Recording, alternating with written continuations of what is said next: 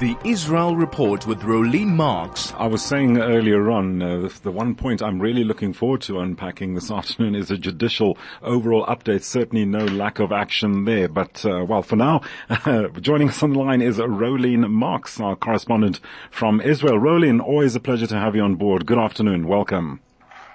Always a pleasure to be on board, Captain. The captain? Oh, so I'm the captain now. I'm not a champion anymore. I'm a captain. Right. Always a champion. Okay, and so you're my first officer then. You're the exco. Rolene, great to chat to you again this afternoon. Let's start with the Operation Olive Branch, which ends with expressions of thanks from Turkey. Israeli Foreign Minister is on a one-day visit to Turkey in solidarity. Take us through this. Well, our exceptional search and rescue from the Home Front Command have returned home, as have nearly all of the search and rescue teams from around the world. They arrived yesterday afternoon, and they arrived to a ceremony of thanks by the Prime Minister, also our Defense Minister Yoav Gallant, and the new Ramatkal, the IDF Chief of Staff Herzi Halevi, also present. But particularly moving was the presence of Turkey's ambassador to Israel, who wanted to thank the IDF Home Front Command for all their efforts and all the fire and rescue, Magen David Adom paramedics, and all who participated in Israel's extraordinary search and rescue efforts under Operation Olive Branch. Prime Minister Benjamin Netanyahu said this is an unprecedented number of rescues compared to previous IDF rescue missions. He referred to 19 civilians that were pulled alive from the rubble. Now, what is important to note is that while the IDF recovered 19 civilians alive, there were hundreds whose bodies they had to recover for burial. I can't even begin to imagine what their experience was like either. But he said the entire people of Israel are proud of you. The entire people of Israel followed your rescue operation with great emotion. You went on behalf of the country and you brought great honor to the state of Israel. We saw you in action in the cold, in difficult conditions around the clock, in the most sacred work a person can do, saving the lives of others. You did something else. You showed the entire world the true and beautiful face of the state of Israel, a small country with a huge soul, a country that rushes to help others around the world and in the harshest conditions, out of humanity and the highest morality. This is the true face of Israel. Well, indeed, well done to Israel and all its efforts. Of course, it doesn't stop there. I'd like to revisit this issue a little later on in the program, time permitting those, Rolene. I'd like to move on to these two terror attacks in a matter of hours carried out by what? 13-year-olds. Am I reading this correctly?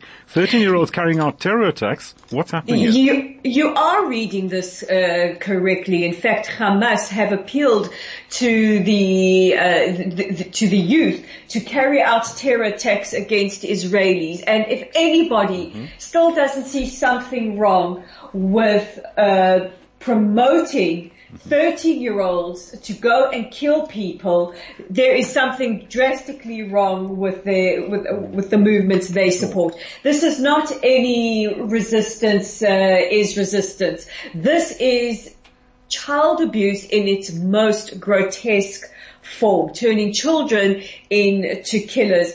But yes, two terror attacks, one in the old city of Jerusalem, a 13-year-old Palestinian stabbed an Israeli man who is in stable condition, and then just a matter of hours later, very, very tragic situation, a border guard, a Bedouin border guard, Staff Sergeant Asil Sawad, was killed when a 13-year-old stabbed him as he was checking vehicles at a checkpoint near Shuafat, and then in a horrible accidental twist of fate, a civilian security guard opened fire trying to neutralize the 13-year-old terrorist, and unfortunately hit Staff Sergeant Sawad who later died of his wounds as a result of both the stabbing and the shooting, and his funeral was a short while ago, attended by thousands. That's unbelievable. I also read up earlier on about something regarding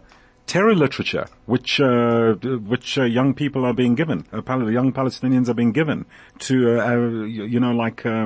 in response to Jewish people and Israeli people, how to carry out violence and attacks and hatred.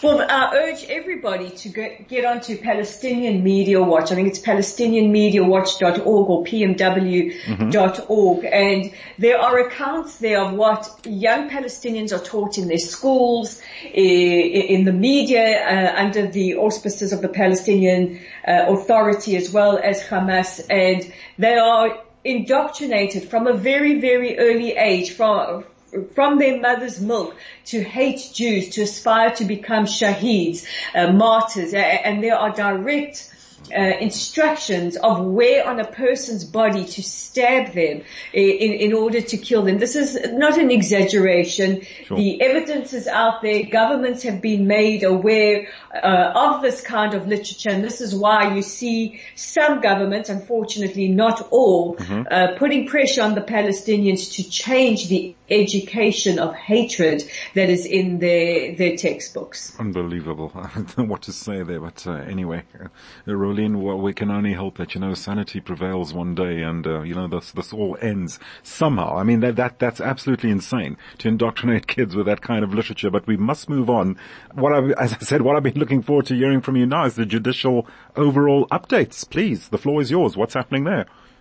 Well, the floor is actually one former Prime Minister, Naftali Bennett. He has weighed in on the judicial reforms, and he said, this is the most dangerous point in Israeli history. He says that, he understands the need for reforms, and this is something that all parties have been saying. It's not that nobody wants reforms.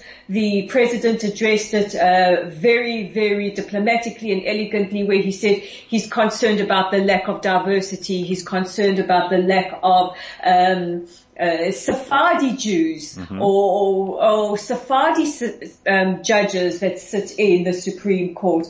However, it needs to be done with broad-based consensus, and also the big issue is that override clause. So Naftali Bennett says, we need to say yes to the president's initiatives. He says we need to reform. He says, but we cannot go from one system of extreme to another system of extremes, and he's backing the president's call to put a freeze, to hold off on these judicial overhauls while there can be constructive conversations that can take place. Well, certainly that could be a route at least to settle the dust with what's been going on. Speaking of which, with the dust, has the dust settled? Are there still protests going on?